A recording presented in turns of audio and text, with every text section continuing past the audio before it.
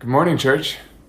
So last week we started our Bible reading plan, going through the story of the Bible in a year. And we are starting this by looking at Psalm chapter 119. And we started last week by talking about what is the Bible and why do we read it in the sermon. And we saw that it's incredible. God has spoken to us and revealed himself to us through a book.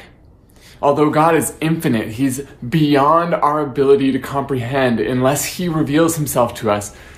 He has revealed himself to us, and he's done it in a shockingly everyday and ordinary way, a book.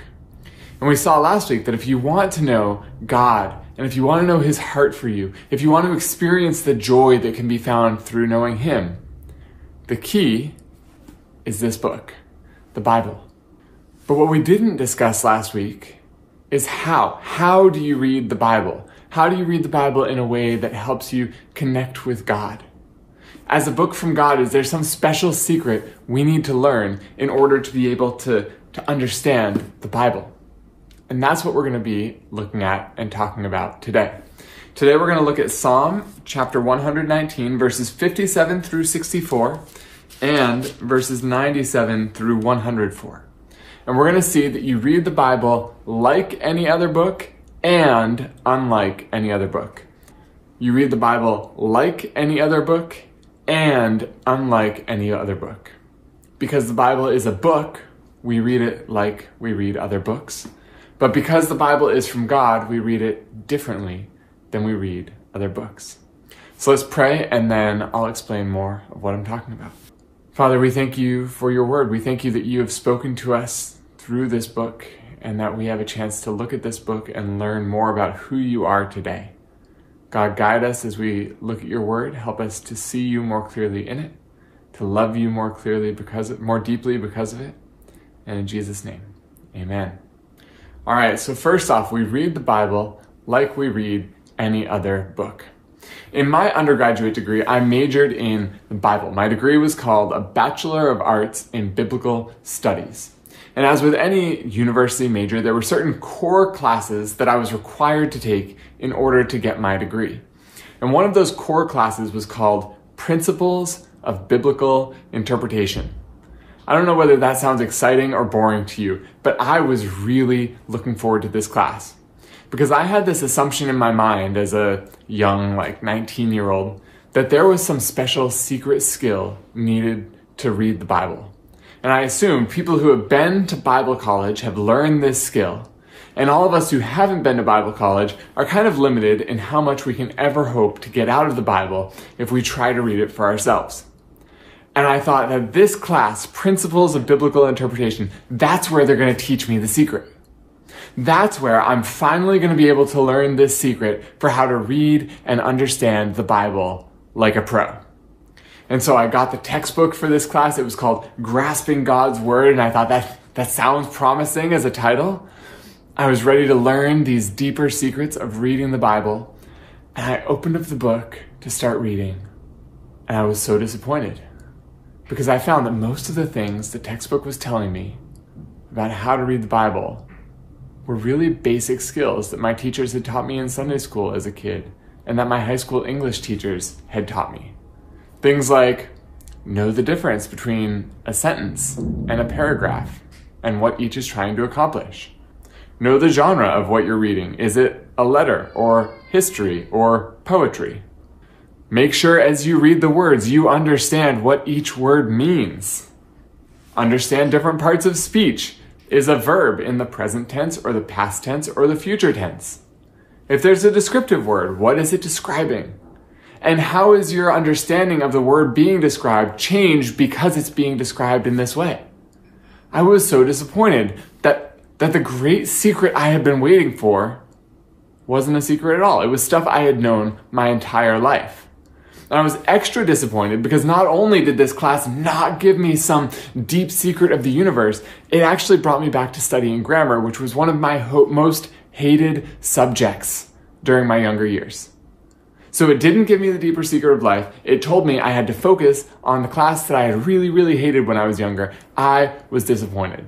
And I thought to myself, what is the point of paying tens of thousands of dollars, US dollars, not Hong Kong dollars, tens of thousands of US dollars for a degree, if the degree isn't going to teach me the great secrets of God and the universe?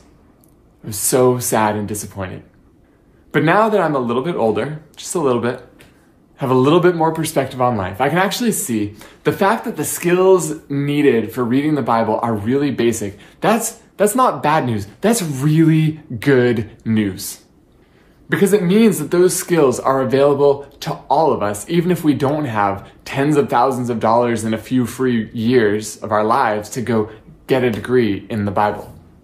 The skills we use for reading the Bible are the same skills we use for reading anything else. The pastor and theologian R.C. Sproul, he put it this way: if we can read the newspaper or blogs, we can read the Bible.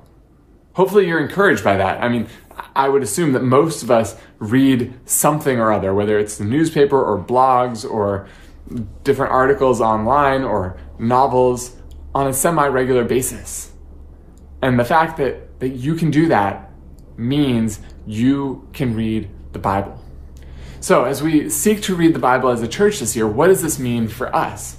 Well, first, it means there are several tools for reading that you learned in school that are foundational for reading the Bible.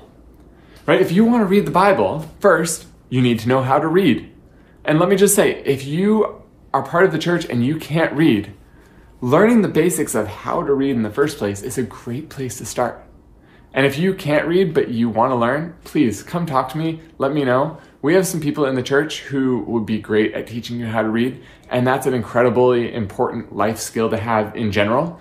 So come talk to me, let me know that you want to learn to read, and we will do what we can to get you hooked up with someone who can help you learn how to read. And let me just say, if you're not able to read, as you're learning to read, or if you decide you don't want to learn to read, audio Bibles are a great way to learn God's Word if you can't read. But also remember, as we're about to talk about the skills for reading, all the skills that I'm about to talk about that you need for reading, if you're listening to audio Bibles, you'll need those skills for listening as well. So beyond simply knowing how to read or listen, what other skills help us to really read and understand God's Word? Well, as I've mentioned, basic grammatical and contextual awareness. If you want to read God's Word and get a lot out of it, learn to ask good questions about the text that deepen your understanding of it. So here are some examples of the types of things to look for. Like I already said, what does this word mean? Karen Swallow Prior, she's an English professor, and she says reading well begins with understanding the words on the page. If you are reading the Bible and you come to a word and you don't know what it means, look it up. And I know, let me just say as a little side comment, I know our first instinct when we look it up is to grab our phone and Google it on there. If that's your only option, go for it. But do something to your phone so that as you're reading your Bible and you go to look up words, you don't see notifications for all your social media as you try to do that. Because once you see an Instagram notification, you're going to forget about looking up that word. You're going to scroll through your Instagram notifications. You're not actually going to come back to your Bible reading, right? So try to put barriers in there that block you from getting distracted by social media when you're looking up the words. But look up words you don't know so that you can learn what they mean and get from the text what you're intended to get from the text. Other questions that are good to ask. Is something being described here or commanded here? So think about the giving of the Ten Commandments. When God gives the Ten Commandments to Israel, and that's recorded in the Bible, is that just a story describing a conversation between God and the Israelites that happened a few thousand years ago and nothing more? Or is it commanding us of how we're supposed to live our lives today? The context of the Bible informs which interpretation we're supposed to take, and which interpretation we take. Either it's a describing a story that happened or commanding us for something that we're supposed to do today. Which interpretation we take has really big implications for our lives. So we need to learn to ask, what's going on here? And what are the expectations on me because of it? If you're reading poetry, which you may not know this, but a huge chunk of the Bible is poetry. If you're reading poetry, which metaphors are being used here? Why would the author choose these metaphors out of all the options available? So Psalm 23, one of the most famous Psalms, the Lord is my shepherd, I shall not want. Why does David describe God as a shepherd? Why didn't he choose father or king or boss? What is David trying to show us about God's character and the way we relate to God by describing God in this way rather than another way? Or if you're reading a story, who are the main characters and what do they add to the story by being part of it, and how are they changed through this story? So you look at Luke chapter 15, it's the story of the prodigal son. At the start of Luke chapter 15, we see that there are two groups of people who are present as Jesus is speaking. The first group is the tax collectors and sinners. These guys are the bad guys of society. Everyone hates them. Everyone knows they're terrible people who do lots of bad things. And then the second group is the religious leaders. The religious leaders are complaining because the tax collectors and sinners are coming to Jesus and listening to him, and Jesus is accepting them and eating with them and spending time with them. And the religious leaders are looking at Jesus saying, come on, why would you eat with these people? You know they're horrible people, right? And that's the crowd present as Jesus tells a story about a man with two sons. There's two groups of people, two sons. Think that's significant? And then think about the sons. The first son, he's a terrible son. He's rebellious. He runs off. He disobeys and shames the family and comes back with nothing. But he ends the story embraced by the father, celebrated by the father.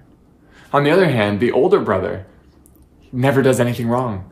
He's the perfect son on so many levels. He stays and he works hard and he honors the father in so many ways, and yet he ends the story separated and alienated from his father. If we think about the crowds that are present as Jesus tells the story, how does that shape the way we read that story? Or if you're reading a letter in the Bible, it's really important to know who's writing the letter. Who are they writing to? Why are they writing the letter? What are the circumstances that led to them writing this letter? So, for example, Paul, in most of his letters, he's known for really tight logical arguments. Point A leads to point B leads to point C, and therefore you should live in these ways.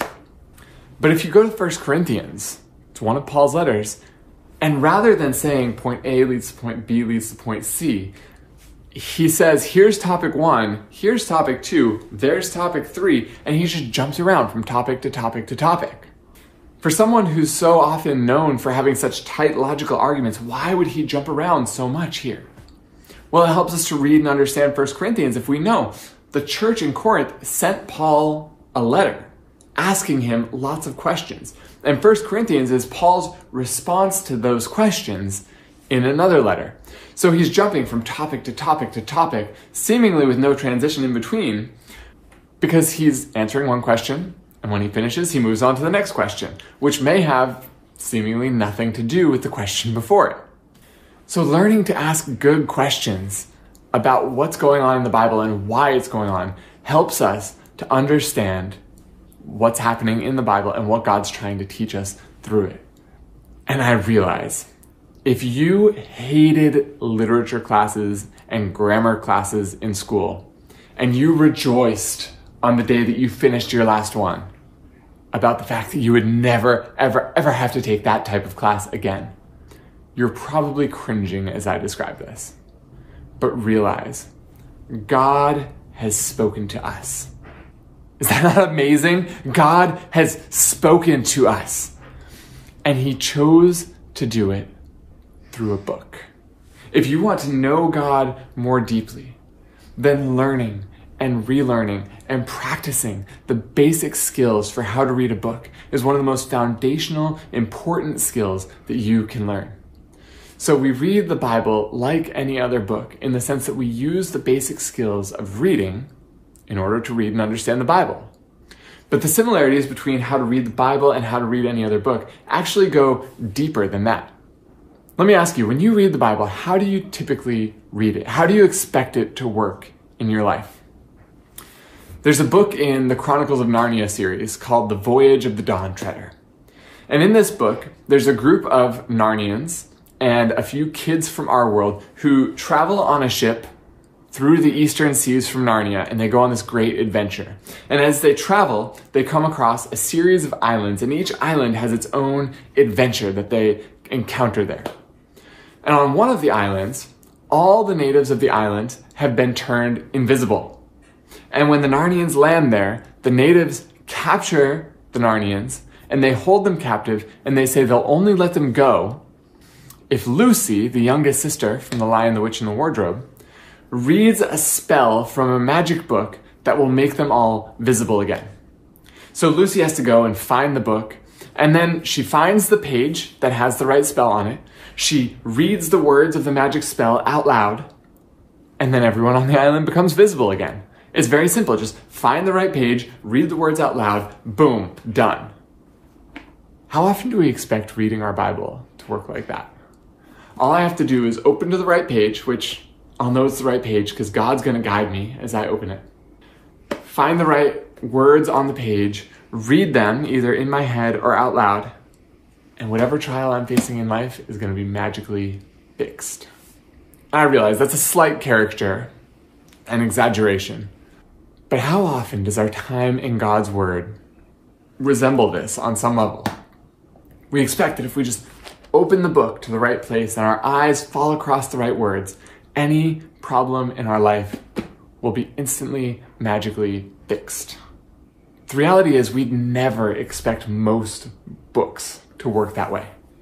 Right? If I wanted to learn Chinese and become fluent in Chinese, none of you would hand me a Chinese textbook and say, read it cover to cover and you'll be fluent.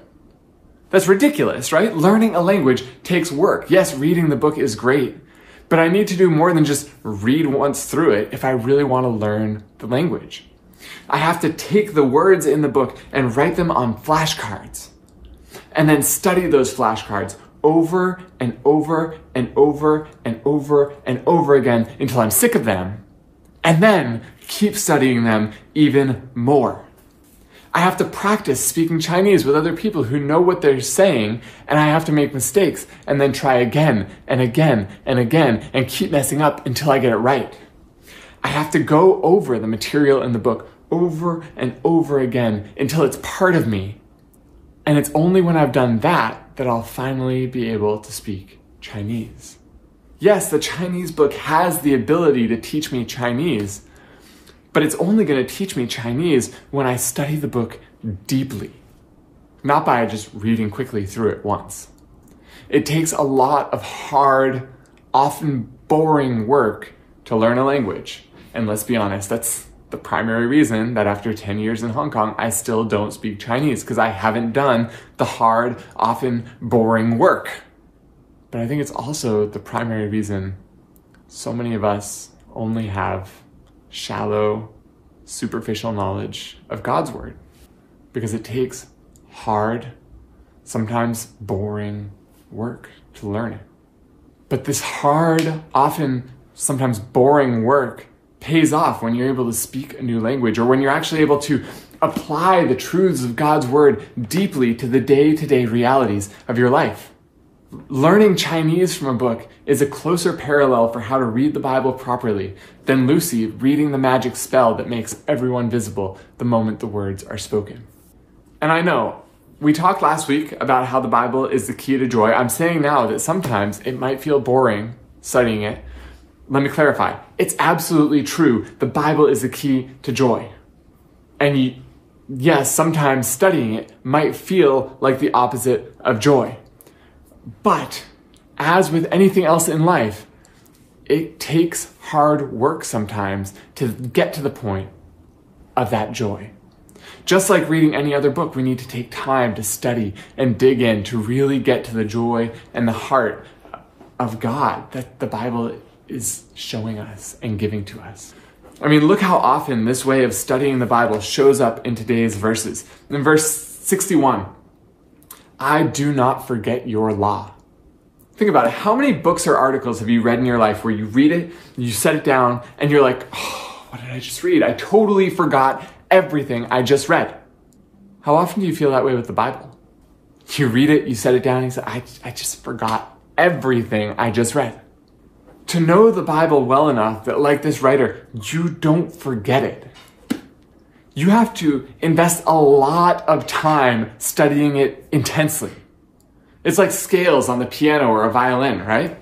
A lot of people on this call right now, I think, are able to sit down and play scales on a piano or a violin, even if you haven't touched the instrument for years, because when you were kids, you spent hours and hours and hours studying them on repeat. And it's just burned into your muscles so that you cannot forget it for the rest of your life. You're so in tune with how to play your scales that instinctively when you sit down at that instrument, even if you haven't touched it for years, you're able to play it again. What would it look like for you to study God's word so deeply and intensely that you can't forget it just like that? And then look at the first half of verse 61. Though the cords of the wicked ensnare me, I do not forget your law. He doesn't just know God's law so well that he doesn't forget it. He says that's true even when the cords of the wicked ensnare me. God's word is so deeply inside him that even in these stressful moments, he remembers it. Let me ask you, what do you focus on or think about when you're in a really stressful situation? For me, it's often, how do I get out of this situation? But that's not this guy's approach. His approach to the Bible, it's more like pilot training. You know, when you're training to be a pilot, they put you in the simulator and they have you go through worst case scenarios, like multiple engines failing during takeoff. And they have you practice this over and over and over again so many times that it becomes instinct. Because if you're ever on a real flight and that situation happens, they don't want you to have to stop and think about what to do. They want your body to instinctively know the right thing to do. And that's what this guy is saying. When I'm in that stressful situation, I instinctively know what to do. I focus on God's words and do not forget them. Have you ever thought about studying the Bible like a pilot learns how to fly? Studying it and practicing applying it to your life over and over and over again? Imagining stressful situations or tempting situations in your mind and practicing in this hypothetical scenario, how will I respond? How will I focus on God's words in the midst of those situations? And then doing it over and over and over again in these practice settings so that it becomes second nature to you. And it happens without you even having to focus on it or think about it. We treat flight training manuals this way. Why don't we treat the Bible this way? Or another place in today's passage that this approach of studying God's word deeply shows up. Verses 97 and 99 both talk about how he meditates on God's words. I realize in our world, meditation is a loaded word that often has a lot to do with things that are very not Christian. But let me just clarify. He's not talking about like Zen Buddhist meditation where you're trying to empty your mind of everything. He's talking about Christian meditation, which is about filling our mind with God's thoughts and thoughts of God, thinking about it over and over and over. He's saying, God, I spend so much time thinking about your word that it's what I daydream about when I have nothing else to think about. What do you daydream about? How would you have to engage with God's word in order for your thoughts to turn to the Bible in your free moments when nothing else is going on? One more place in this passage that we see this approach. Verse 63, I'm a companion of all who fear you, of those who keep your precepts. He's saying, I surround myself with people who will help me understand and obey God's word in all of my life. Who do you spend your time with? How do they impact your spiritual life? Have you ever realized that sometimes talking about God's word with other people shows you things that are amazing but that you never see on your own? Have you realized that sometimes just spending time with and being around other Christian friends gives you a deeper desire to study God's word and know him more? This is part of why community groups are so valuable, because they give us an intentional time and place to invest in relationships that can help us grow in our understanding of and obedience to God's word. And if you'd like to join a community group, send me a message. I'd love to get you connected with a group of people who can encourage you in knowing and obeying God's word more deeply. So in all these ways, we read the Bible just like any other book because it is a book. And before we move on to look at how we read the Bible differently than any other book, let me ask you, what would help you learn God's word this year, not just read it? Do you need to read the Bible out loud when you read it instead of just silently reading it in your head? Do you need to write it out as you read it? Like copy down word for word as you read? That's actually a really great tool because it forces you to slow down and focus on every single word. It gives your mind space to actually think about what am I reading? What's this saying? Would it help you to learn God's word if you had a list of questions next to you as you read that you can ask yourself about the passage? Would it help you learn it if you journaled about a part that stuck out and seemed important to you? Would it help you learn it if you read it with a spouse or a friend and then discussed the passage with them after you read it? Church, if we want to be people who find joy in God's word, we need to not only read it, but read it well and read it deeply, just like we'd read any other book we really want to learn from. So, we read the Bible like any other book, but we also read the Bible differently than any other book, right? We do that because the Bible is not just a book of information, it's a book of formation. And here's what I mean by that. Why do you read a textbook? You read a textbook to learn information, often for the sake of passing an exam or getting a certification. And as long as you learn the information, the textbook has done its job. You don't have to be transformed by the information in order to learn what the textbook has to teach you, right? You can have an obese smoker who's clearly living a very unhealthy lifestyle who becomes a doctor and is even a really good doctor, despite the fact that they're ignoring all the medical advice available to them in medical textbooks about how to live a healthy lifestyle themselves.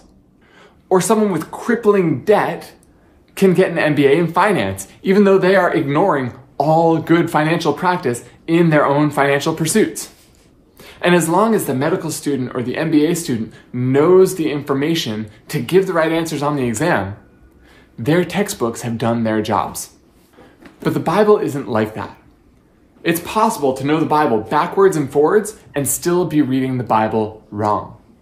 It's possible to be able to get a perfect score on a Bible exam and still not really know the Bible in the way God intends for us to know it.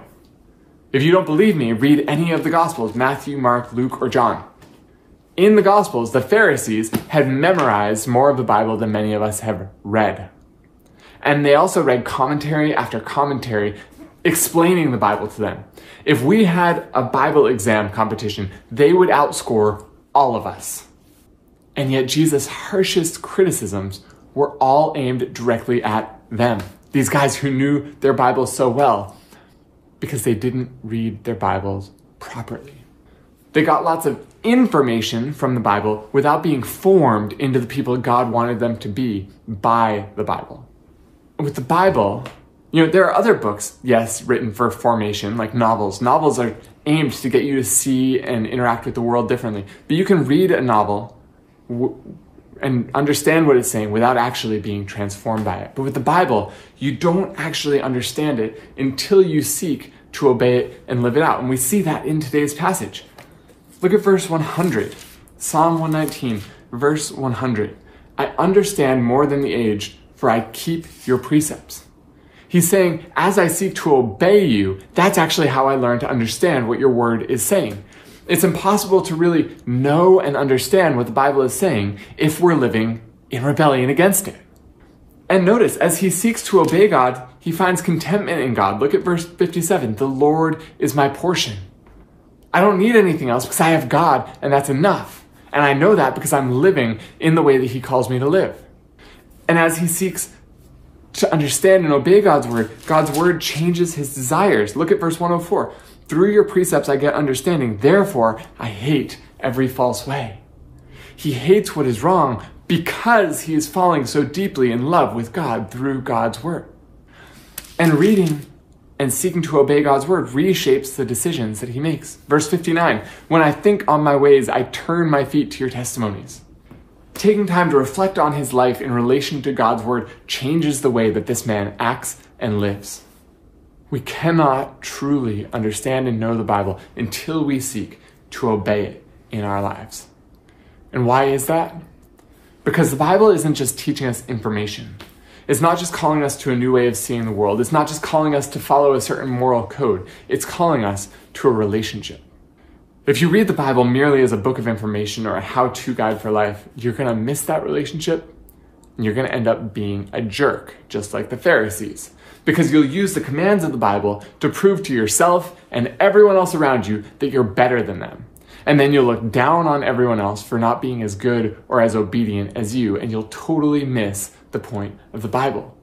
Because the point of the Bible is having a relationship with God. A relationship that we don't deserve due to our rebellion against him, but a relationship that he has made possible for us through the death of Jesus for our sins. And as you see that relationship and you see the extents that God went to make that relationship possible, that's going to transform you. When you see that, you're going to see the stamps of his love and faithfulness on every single page of his word, and that's going to make you a more loving and faithful person. And again, we see this in Psalm 119. Look at verses 58 and 59. When I think on my ways, I turn my feet to your testimony. I entreat your favor with all my heart. Be gracious to me according to your promise. When I think on my ways, I turn my feet to your testimonies. The writer understands God's grace towards him, and that transforms his behavior on a day-to-day basis. Seeing God's grace leads his feet to pursue God, not the things of this world. Knowing God transforms his behavior, not the other way around. Or verse 64, the earth, O Lord, is full of your steadfast love. Teach me your statutes. The more clearly he sees God's steadfast love, the deeper his desire to know God more deeply. He wants to learn God's statutes and commandments, not because he needs to pass a test, but because God's steadfast love is beautiful to him, and he wants a deeper experience of that love and interaction with the beauty of that love. Or verse 97, oh, how I love your law. It's my meditation all the day. What is it that motivates him to meditate on God's word all day long? He says it in the first half of the verse. It's his love for God's law. And then in verse 103 through 104, God's words are sweet to him. Think about eating chocolate. How many of you, if you like chocolate, eat one piece of chocolate and say, that's it, I'm satisfied, I don't want any more?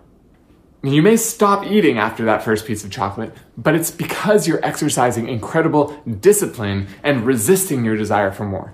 No one is satisfied after eating one piece of chocolate. Eating one piece makes you want another and another and another because it reminds you how delicious it is, and it makes you want more. And that's how the writer sees studying God's word.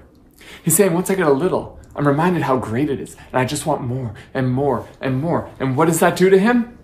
Verse 104, it changes his desires in everyday life.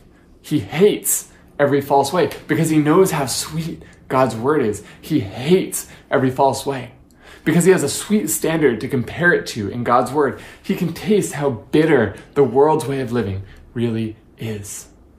We read the Bible differently than other books because studying God's word, it's more like falling in love than studying for an exam. Yes, when you fall in love or when you study it for an exam, both situations, you learn a lot of information. But you can pass an exam without being transformed by that information. You can't truly fall in love without being transformed. Relationships change you by default. And you haven't truly understood the Bible until you're in love with God, especially as he's revealed in Jesus. And because this love for God is the goal of reading the Bible, we need to read the Bible differently than we read any other book. So church, how do we read the Bible? We read the Bible just like we read any other book, and differently than we read any other book. We read it just like we read any other book in the sense that we use the same basic reading skills to read the Bible as we'd use in reading any book. And in order to extract the treasures the Bible contains, we need to study it deeply and intensely, just like we'd study any other book we want to learn deeply. But we read the Bible differently from other books because we read it for formation, not just information. It's not just a tool teaching us important stuff, it's a pathway to a relationship. In the Bible, God's heart for us is revealed, and it is beautiful. And Psalm 119 is showing us the more clearly we see God's heart for us revealed in his word, the more we'll be transformed, and the more we'll desire to know God's word even more. Let's pray. Father, we thank you for your word. We thank you that all of us can access it and read it and understand it. And we don't need special degrees or special skills, but that you've given us in our basic skills of life the ability to read and understand your word. Pray that we'd be faithful in doing that, diligent in doing that we would seek to know you through your word, that we would seek to be transformed through your word, not just to get information from it. God, help us to be faithful in seeking you this week. In Jesus' name, amen.